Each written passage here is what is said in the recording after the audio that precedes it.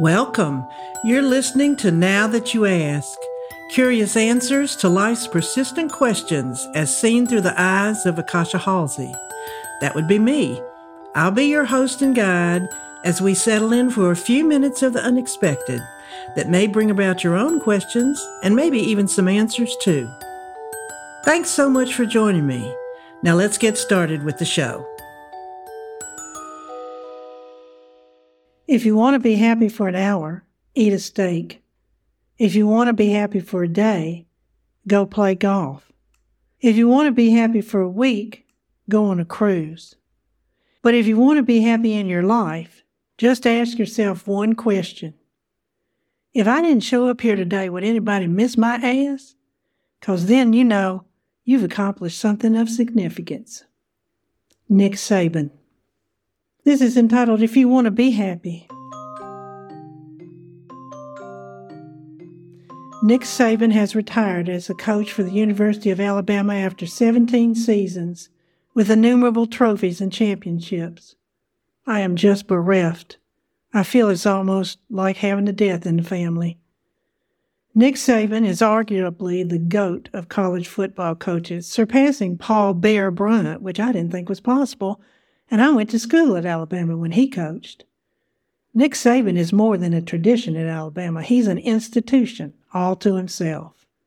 I am feeling so sad these days, and I'm sure I'm not alone in having these feelings. Alabama fans are diehard fans, assuming that once we have a great team, we always will. I've come to expect it, frankly. And not to disrespect Kalen DeBoer, the new coach, but these are gargantuan shoes to fill. Alabama has had so many winning seasons because Nick Saban believes in what he says. He has high standards. His goal, to quote him, is to make other teams not want to play Alabama because they're so good, and he has his focus on success. Not like you might think, though. As he says, success doesn't come from pie-in-the-sky thinking. It's a result of consciously doing something each day that will add to your overall excellence. And as much as he loves Alabama football and winning, his focus is on making his players better men. Hence the quote about anybody missing your ass if you don't show up. All of Nick's quotes are about the team and how they work hard to be the best they can be, individually and together. But when I heard this quote, I thought, I wonder if anybody would miss my ass if I didn't show up today. Practically speaking, since I live alone, it might be a while before anybody noticed my ass wasn't around. I like to think I add to the world in all I do, but come on, we know that can't really be true. I do try to do my part, but I can't claim 100% success. I don't think, though, that's exactly what Nick meant.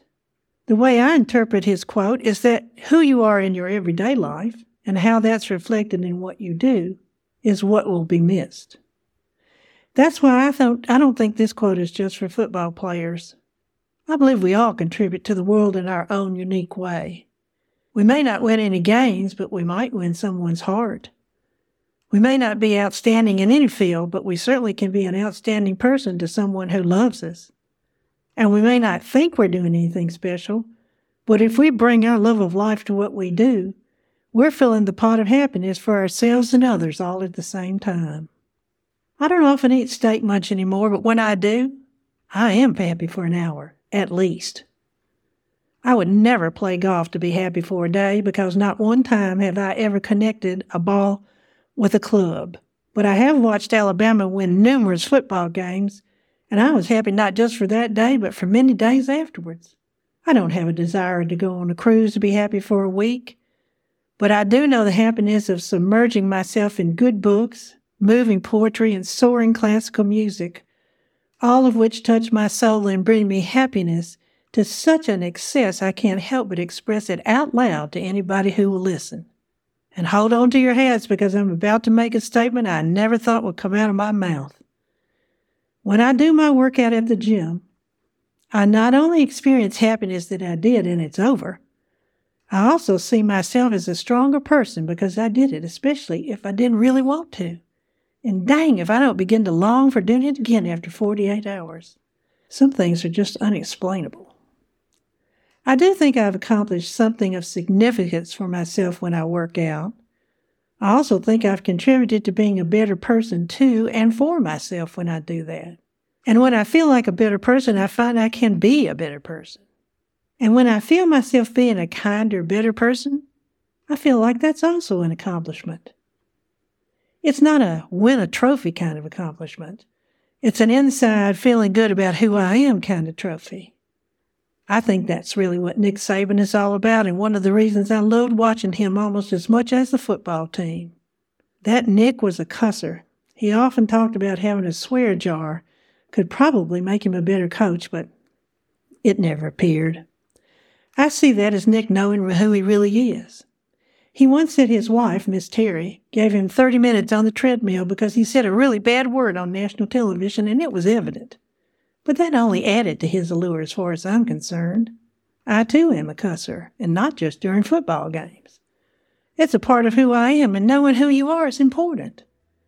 Important as well as holding yourself to a higher bar than you think possible, because when you do, you often do get to that bar. Being all we're here to be, all we want to be, and sometimes more than we ever thought possible, is Nick's road to happiness, and even though he's stepped away, I will always hold him and his beliefs dear in my heart. Thank you for listening to Now That You Ask. I hope you found this episode insightful and perhaps entertaining too. Don't forget to subscribe, and if you enjoyed the show, please take a moment to rate and review it on iTunes. If you didn't like the show, well, I guess you just lost a few minutes of your life. But you might want to try another one. They're all really different. You can also listen to past episodes and subscribe to email updates on nowthatyouaskpodcast.com. Bye-bye for now.